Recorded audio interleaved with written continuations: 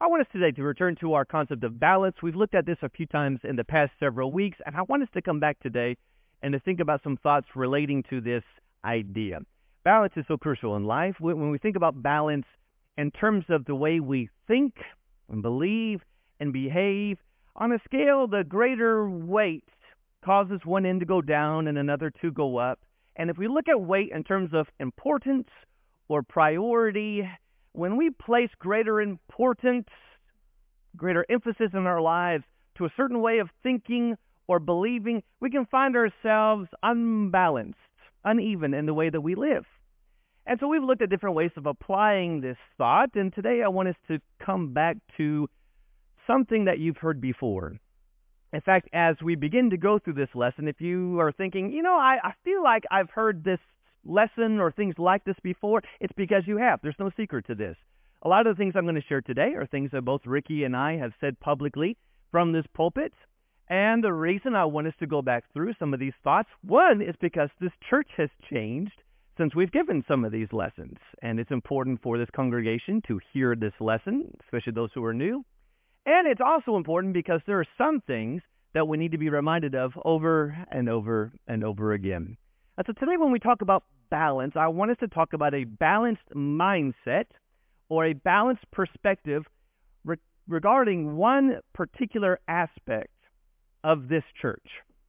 I don't mean the Church Universal, and I don't mean every local church that exists. I want to talk about the Campbell Road Church and one unique particular aspect of this congregation that I believe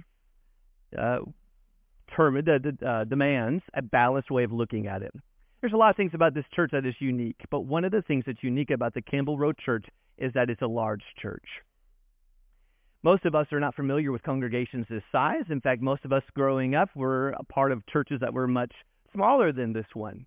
The average size of a congregation today is somewhere between 80 and 150 members. And so if you look at that compared to our size today, we would be considered quite large.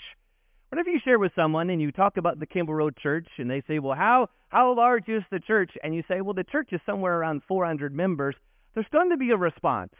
It could be really positive. It could be negative. But the reality is everyone has an opinion about what they think the size of a church should be. Here's what's most important.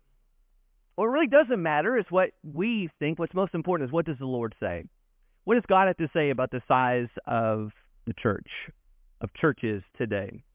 In Matthew chapter 14, there are times when the numbering of those who were assembled is mentioned. Like in Matthew 14, we looked at this scene last week. In Matthew 14 and verse 21, those who were gathered to listen to the teaching of Jesus and thus were given a miracle of food, feeding all who came. It says in Matthew 14 and verse 21 that there were about 5,000 men who ate, besides women and children. Well, if you add that up, it's very likely that there were at least 10,000 people in attendance at this one time.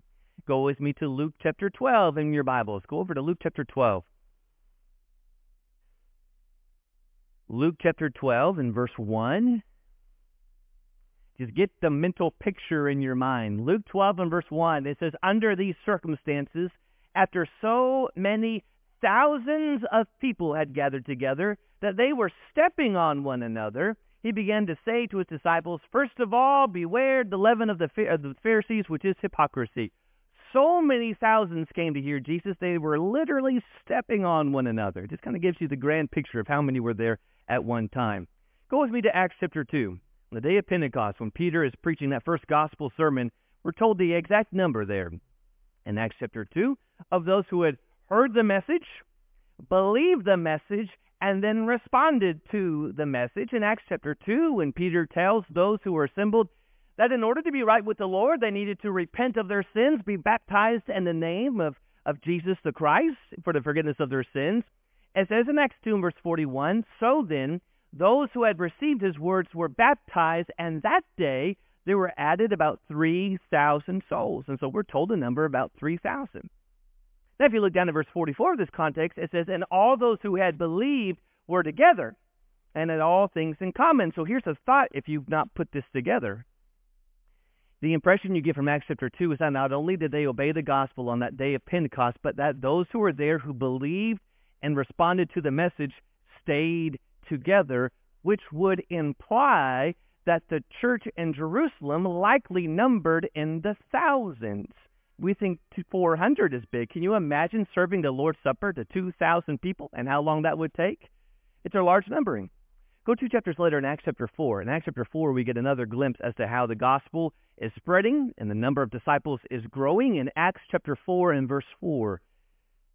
Acts 4 and verse 4, it says, "But many of those who heard the message believed, and the number of men came to be about 5,000. So now we have 5,000 who are added and believing and following along with this message. One more chapter, Acts chapter 5. And Acts chapter 5 and verse 14. It says in Acts 5 and verse 14 that in all the more believers in the Lord, multitudes of men and women were constantly added to their number. Something you can't even count. Multitudes of men and women. Kind of get the impression? So, here's our question. What does the Lord have to say about the size of a church? Nothing. That's what he says. Don't you remember when Jesus sent his message to the 7 churches of Asia in Revelation 2 and 3, and he wrote the letters? There's a lot he did talk about. There's a lot he commended them on for their faith and their work and their toil and perseverance.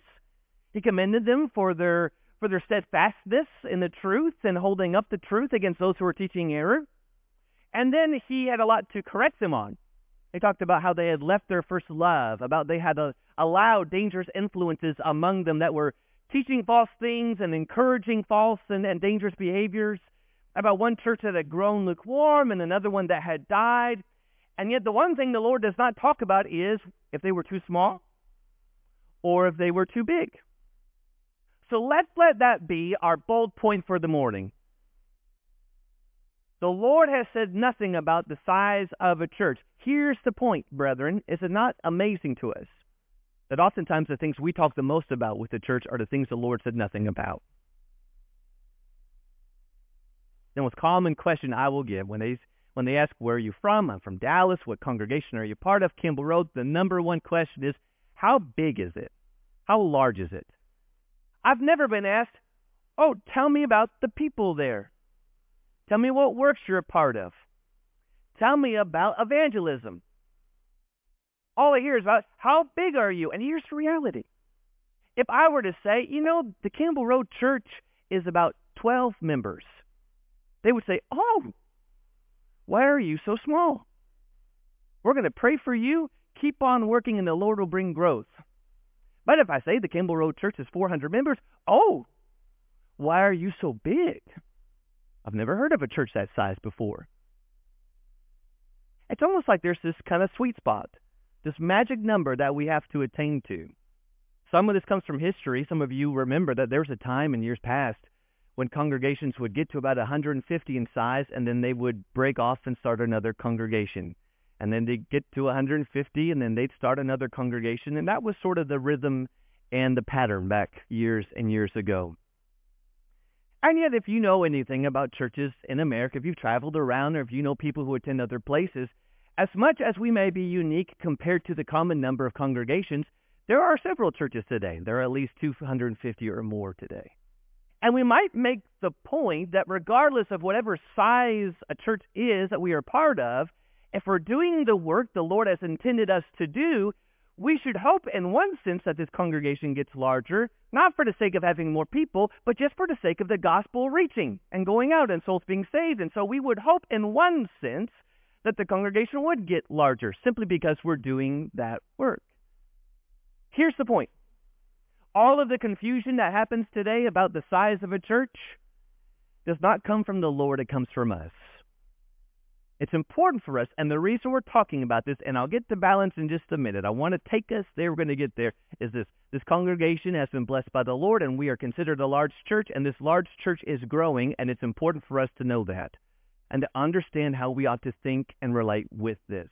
The reality that the size of a congregation is not from the Lord allows us then to look at some of the falsely said statements about the church and to see right through it, that there are some statements that are said about the size of a congregation, and we can dismiss them almost immediately. Like number one, large churches are liberal. That large churches are liberal. They're wrong because they're large.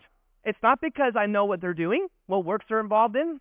It's not because I hear what messages they're preaching. It's just the fact that they're big. It's almost this assumption that a church cannot be large without compromising the message somewhere along the way. We know that Paul said to the young preacher Timothy that there's going to come a time when the people are not going to endure sound doctrine, but wanting to have their ears tickled, they will accumulate for themselves teachers in accordance with their own desires, and will turn away their ears from the truth and will turn aside to myths. We all know if our aim is to fill this building full of people, we can do it really quick if we just set the Bible aside, set the Lord's commandments aside, and do what it is we know draws people. Have fun, have giveaways, do what every other company does. And so there is a truth to the fact that there were some in the first century who were going to leave the truth, and they were going to be drawn to something much more appealing than the very constricting, demanding truth of the gospel. But here's the other side, and we need to admit this, that when truth is preached and people want the truth, they will go to the truth. And so in Luke 5 verse 15, it says, "But news about him, Jesus, was spreading even farther, and great multitudes were gathering." Why? To hear him and be healed of their sicknesses. If someone is looking for the truth and they know that truth is being taught, they will go to the truth. And so it's not uncommon to think if there's enough people, a large enough people in one area that all want the truth, and that truth is being preached, then they will gather.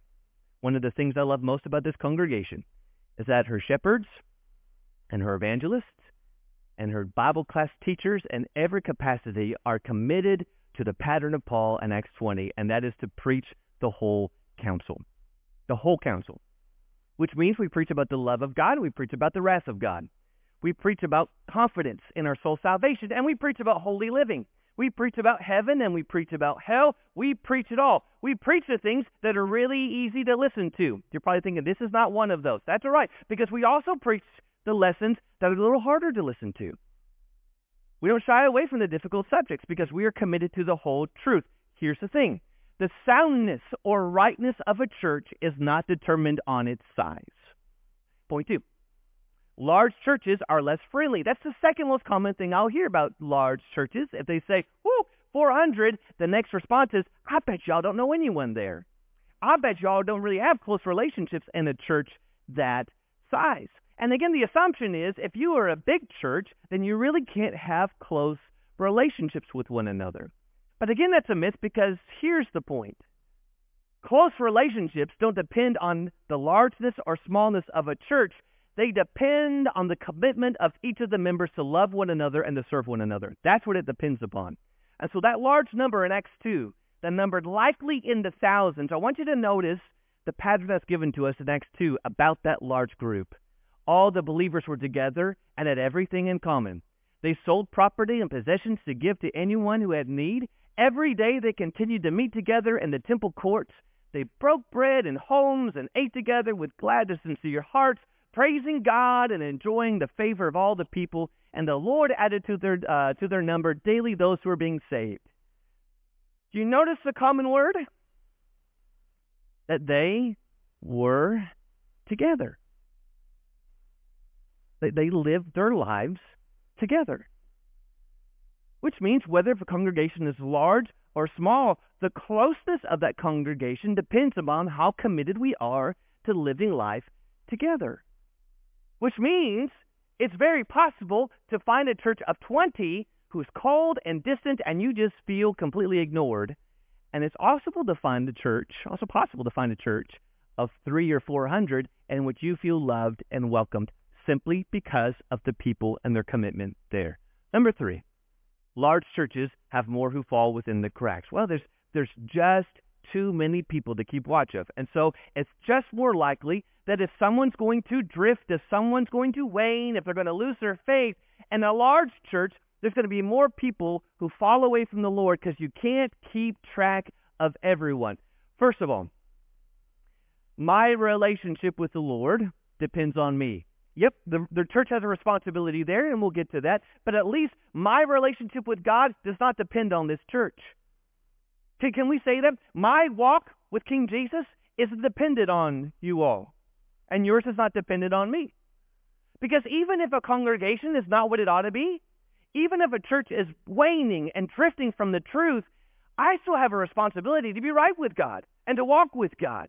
And we find in Revelation chapter 3 that church who was dead, and yet Jesus says there was a few people in Sardis who have not soiled their garments, and they walk with me in white, for they are worthy. And so just because the church is not where it ought to be, does that give me the excuse to just drift and walk away? Members falling in the cracks is not the result of a large church. Members who fall within the cracks has a lot to do with leadership, with shepherds who are more focused on budgets and buildings than it is with souls. The Hebrew writer says in Hebrews 13, verse 17, obey your leaders, submit to them, for they keep watch over your souls as those who will give an account. Let them do this with joy and not with grief, for this would be unprofitable for you. So when members fall within the cracks, it's because the elders are watching the wrong things. And brethren, thank God we have 8 of the finest shepherds here. We're far more concerned about our souls and walking with God than they are these other details. Falling within the cracks is also not the responsibility of a large church, a result of a large church.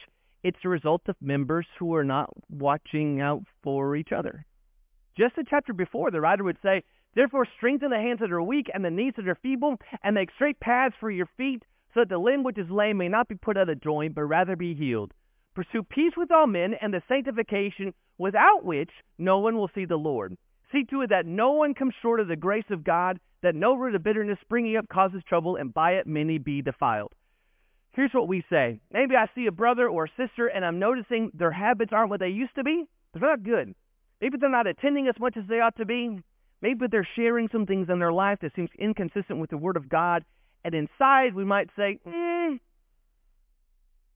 it's not my business, though. It's not my business. That's their life, and I have my life. What they do is their business. That's not what Hebrews 12 teaches. Hebrews 12 teaches your business is my business, and my business is your business, because I want you to go to heaven, and you want me to go to heaven. If there's any person here I would look at and say, I don't want them to go to heaven with me, that reveals a lot about me and my heart.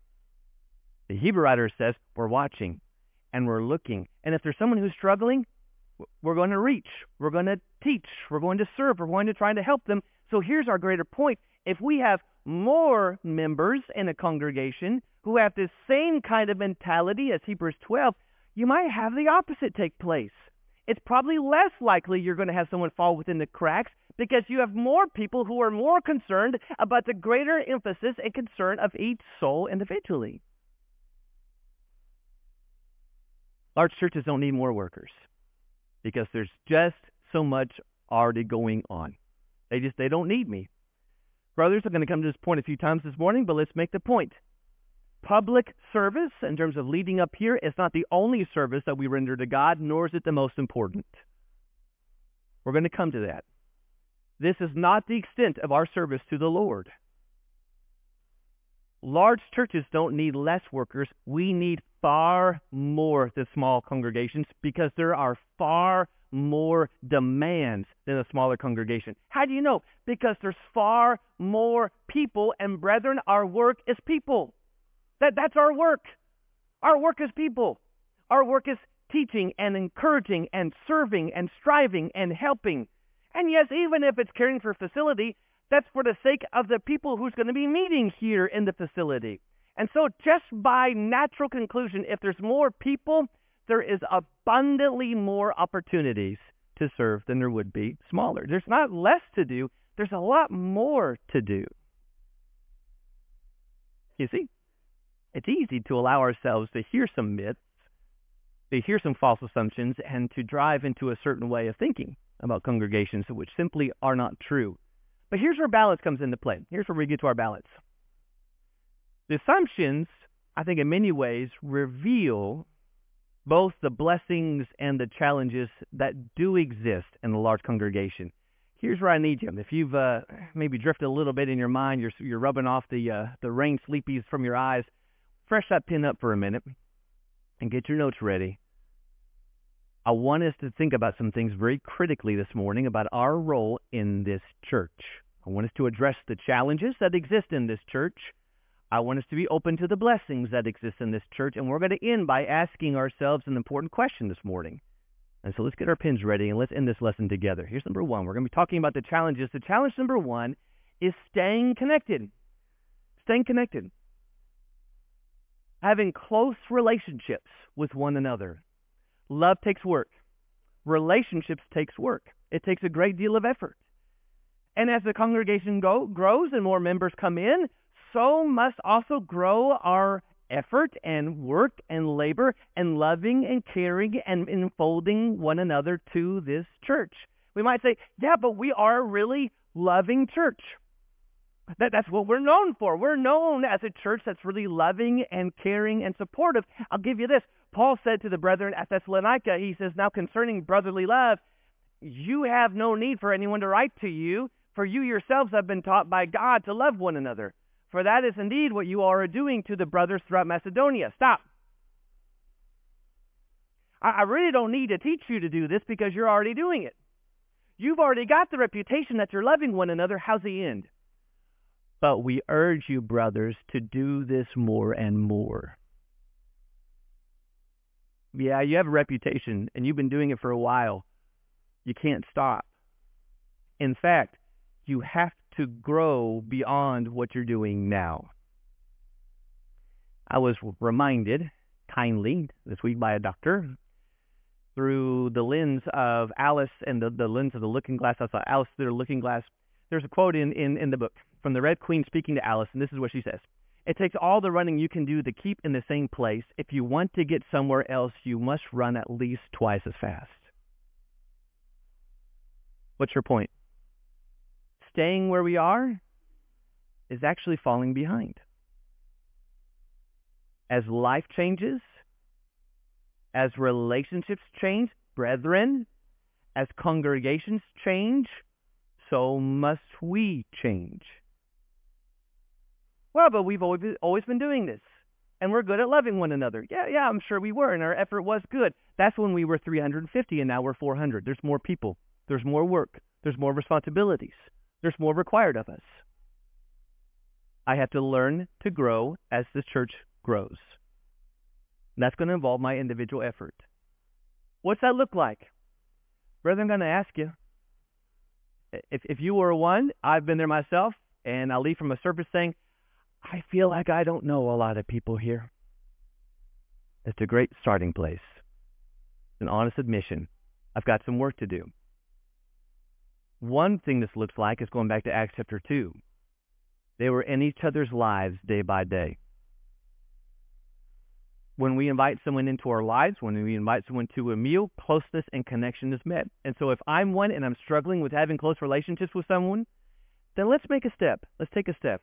Let's invite someone to a table. Let's invite someone out to eat. Let's invite them to my home. Let's take a picture from Acts chapter 2 and let's get more active in spending time together. Jansen made a good point that what happened out of 2020, we don't like to use that word anymore, COVID, but we can talk about that. It made us more isolated, and we still need to work on getting together more often outside of services.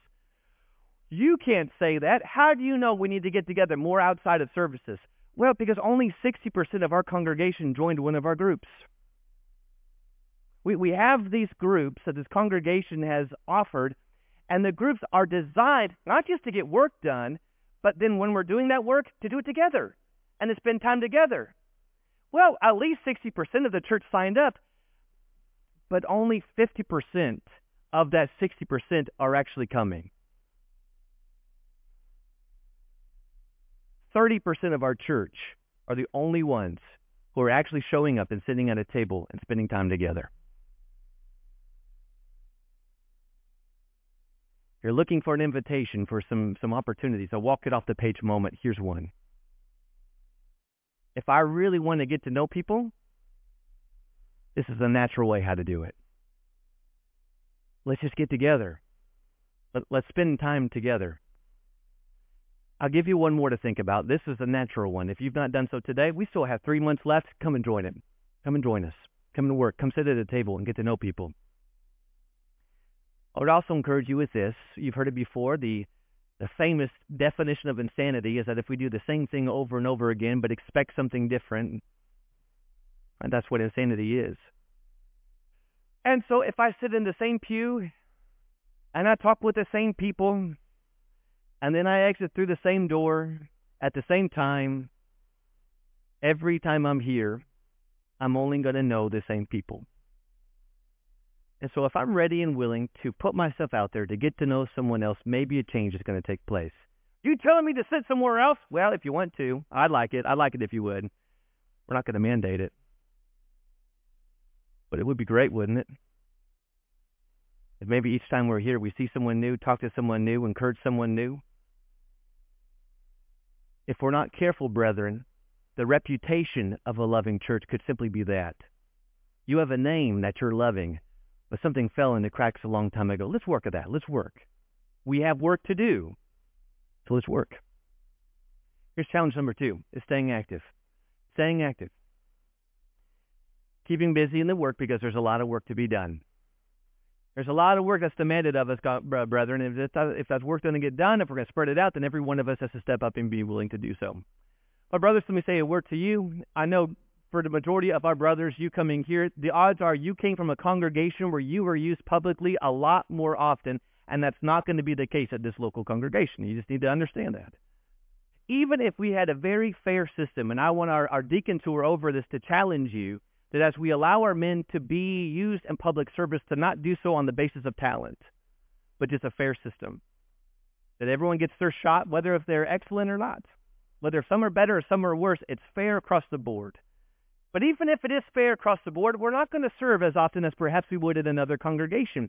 I'll give you the illustration of when Zechariah, the father of John the Baptist, was called into service. It says in Luke 1, beginning verse 8, it came about when he was performing his priestly service before God in the appointed order of his division, according to the custom of the priestly office, he was chosen by lot to enter the temple of the Lord and to burn incense.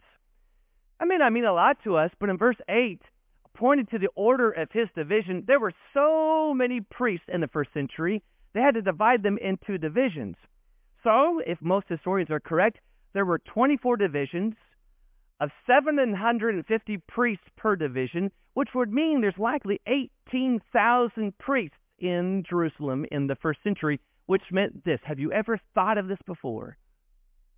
That when Zechariah was called into service, that was the one time in his life he would do so.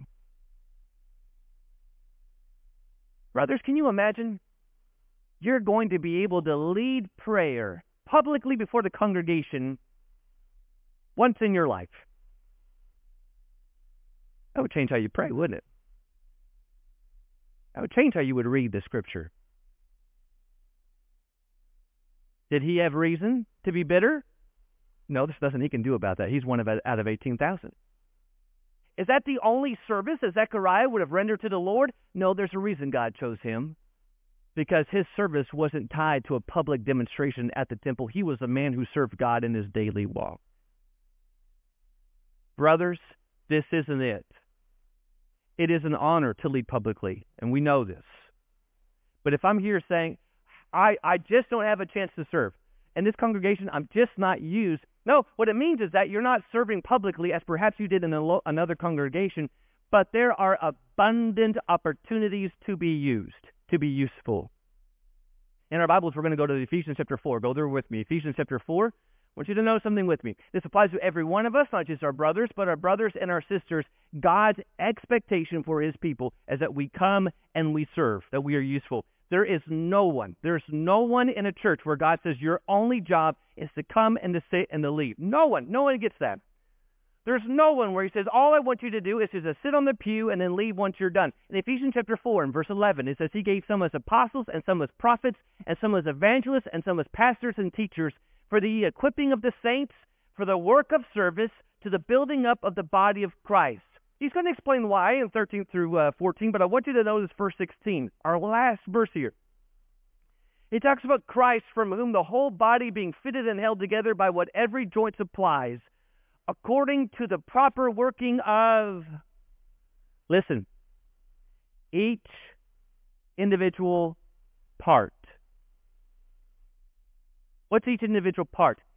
Every single one. Every single member. Every single person. When every single one of us does what we can do, it causes the growth of the body for the building up of itself in love. In a church of 10, you can't get away with that. In a church of 10, it's demanded just to keep the doors open that everyone does their part. Here's our challenge. In a church of 400, it's very easy to come in and to say, the extent of my service is showing up. I'm going to show up when I want to, when I can, and then that's it. And then I'm going to leave. And you can do so.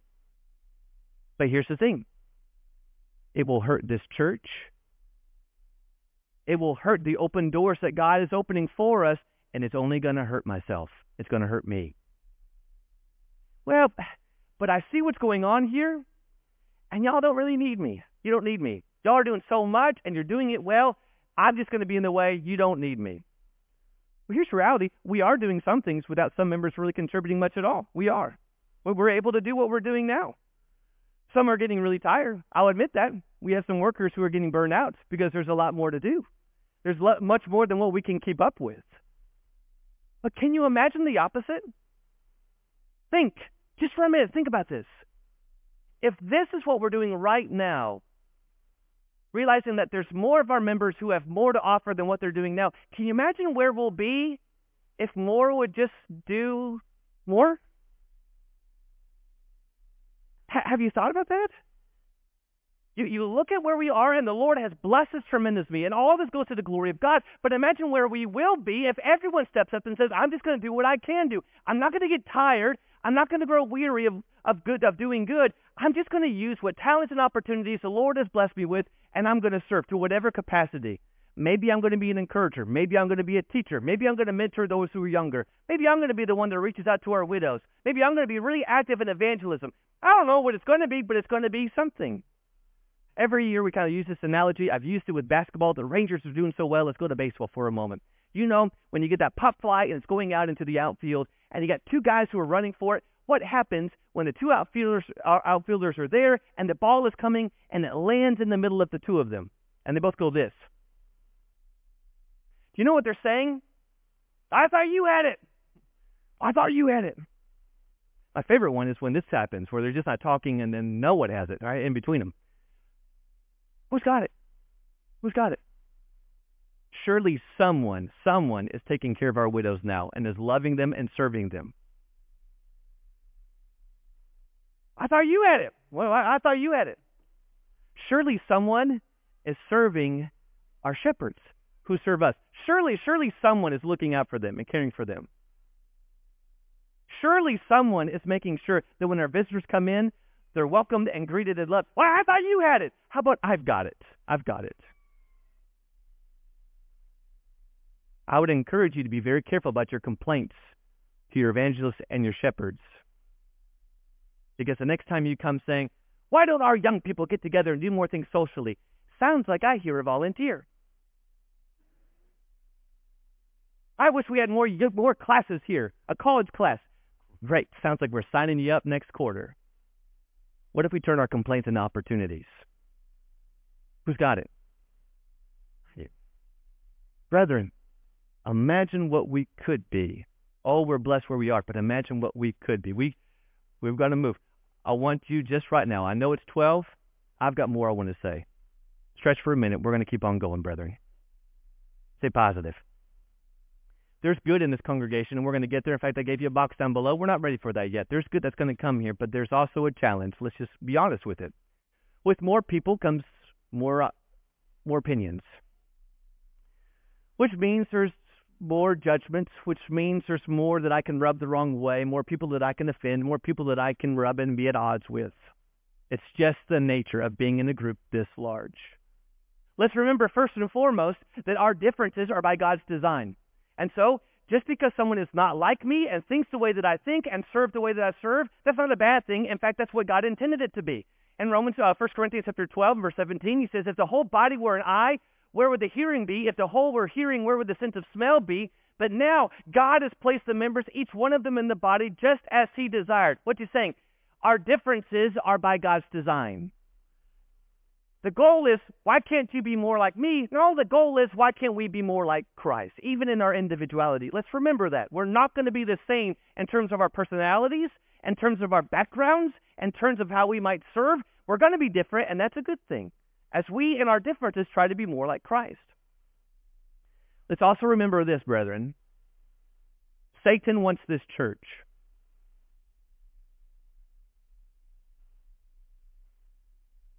He wants to stop the good that's being done here.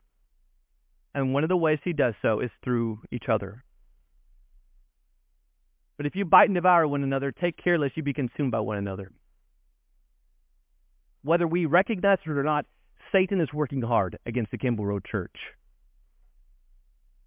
I can be the one to commit and say, if he's going to try and hurt this church and influence this church, it's not going to be through me. It won't be me. And so if he wants to cause harm, if he wants to spread gossip, if he wants to spread division, if he wants to be someone who's going to get under people's crawls, he can try all he wants to, but if he's going to do it, it's not going to be me. It's not going to be through me. You ever had that before, when you had that really bad stain on the carpet, and then you try and wipe it up, and all you do is you make it a lot worse, and you spread it, and you spread it, and the more you rub, and the more you rub, the worse it gets? Well, the answer the whole time is simply just to go straight to the source with the solution and to clean it up. I've got an issue with you, and you have an issue with me. No one likes confrontation. No one does. Here's the secret. No one does. And if they do, well, I don't think anyone does. No one does. But we feel better when we talk about it. The only things that happen, brethren, when we spread our issues with one another is we make things a lot bigger and a lot worse. If your brother sins against you, go and tell him his fault between you and him alone. Alone. My brother has sinned against me. My sister has sinned against me. Don't tell your shepherds. Don't tell your preacher. Don't tell your sister, your brother, your mother, your father, your cousin, your kids. Don't tell your neighbor. Go to him and him alone. So many issues get spread so big and so far when we fail to attack the issue at its source. No one likes that. Let's just say it. No one likes that. No one likes going to someone face to face and saying, you bothered me. You offended me. You hurt me. You're in sin and I'm worried about you. No one likes that. But you know what's worse? Is taking someone's sin and instead of helping them and correcting them, I'm going to spread it through the congregation and affect many more souls and lives. Stop. Let's stop. If I've got an issue, I'm going to you and you alone. And I hope if you have an issue, you're coming to me. We'll keep Satan at bay if we can just have that kind of heart, that kind of honesty. To just be honest with one another and open with one another. And attack these things at their source with grace, with truth. Now, all this being said, there is a lot of good. And sometimes we don't get here enough. I left a little box for you. I'm going to go through some of these quickly. I would encourage you today to think about the blessings you would have about not only a large congregation, but this large congregation. And what might make that list, and whatever you put on that list, is a good way to take that to the Lord in prayer and just say thank you. In a large congregation, we're blessed because there's more saved. That is, in this congregation, there's more people who have been saved by the grace of God, and so we have abundant more reminders of God's amazing grace simply through us being present together. And there's more disciples. There are people here who are committed to the learning of the word of the Lord and following Him, which means I'm not alone. I'm not alone. All around me are people who have made the same confession and the same devotion, and that's really encouraging. There's more classes, which means we have more opportunities to learn and to grow and to study together. There's more teachers, abundantly more teachers, and amazing teachers all gathered together to help and encourage and challenge one another. There's more elders. In fact, there are elders. In many small congregations, you don't have elders, but we have elders and more elders because of a larger congregation, and the same with servants and deacons in the church. There are more opportunities to be used and to serve and to help and to bless and encourage. There's more encouragement to give one another because there's more people who's going to be helping and writing and listening and talking and sharing. There's more contacts in the community, which means the gospel is going to spread further just because there's more people. Every one of us has our circle of influence, and if you compound that by the number who are here, there are abundantly more opportunities simply because we are present. There's more souls being reached because we have more workers, more opportunities. There's more resources, financial resources to help this work and to help works all across the world.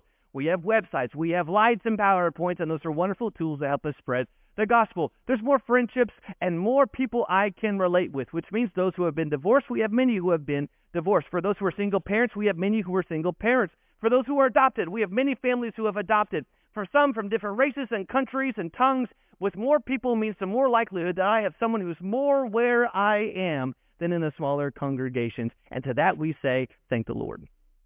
Now, I want you to think for a moment. What do I say about this church?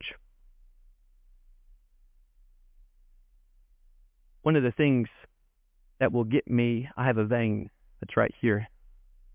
And one of the things that will make it pop pretty quick is when a husband bashes his wife. He runs her under the mud and belittles her all for the sake of humor. What I want to say is, didn't you marry her? It's a wonder she married you.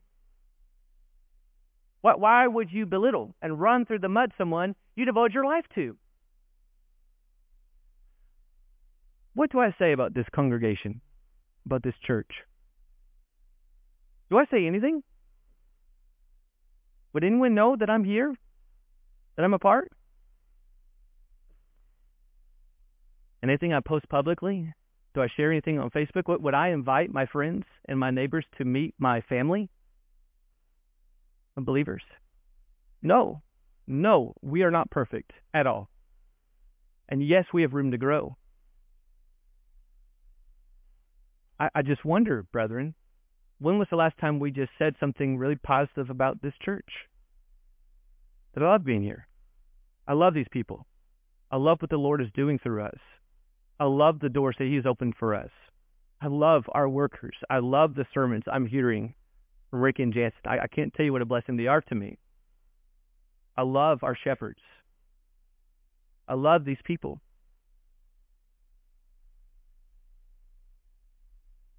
Exalted was hard today. That song. Because our brother who wrote that is now being able to exalt King Jesus face to face. There's something about a brother who has blessed his brethren and will for years and years to come. One of the songs he wrote that I love, we would sing it often in Chattanooga, is A Foretaste of Your Rest. And I'll take it for another time to share it with you. But it talks about the beauty of a Sunday morning, the beauty of worship with God's people, and how today is just a taste of heaven. But think. It's not that worship is a foretaste of heaven. Worshiping with you is a foretaste of heaven. Which means when I think of you, I think of heaven. I think of you in heaven. I think of being with you and singing with you in heaven. And so I just want us to ask today. I can't answer it for you. I have my answer. And it's not what you might think. But you have to answer it today. At least to be honest with yourself and with your family and your walk with Christ, you have to answer this today. Why am I here? Now, Jansen asked that in terms of purpose. I'm asking it in terms of this congregation. Why am I here? The Lord adds to His church, to that collective of saved of all time and all place. But brethren, we chose to be here. We chose the Campbell Road Church. So I'm asking you this morning, why are you here? Why am I here? Am I here to grow? Am I here to serve? Am I here to help? Am I here because I have been helped? Am I here because of the people who make me what it is I am today? I would ask you think and spend some time in prayerful contemplation of my role in this special, special church. You do mean a lot to me. This is a wonderful church. Thankful for each one of you. And if you have not if you've not joined the Lord's church, not this church, but the number of those who are saved from all time, today is a great day, a great morning to make that change in your life. The Lord is calling for you to come, and if you will turn from your sin and confess Him as Lord and be baptized, you can be saved from your sins and be joined to that beautiful number of those adopted into His family. If we can help you in any way today, let's do it right now. Let's do it as we stand and as we sing. Thank you for connecting with us this morning. We're so thankful that you were able to do that. If you have questions, we'd love to have the opportunity to talk to you. You can contact us at www.thebibleway.com or questions@thebibleway.com. Questions@thebibleway.com. We'd love to have you in person. Come if you can. But thank you for connecting with us.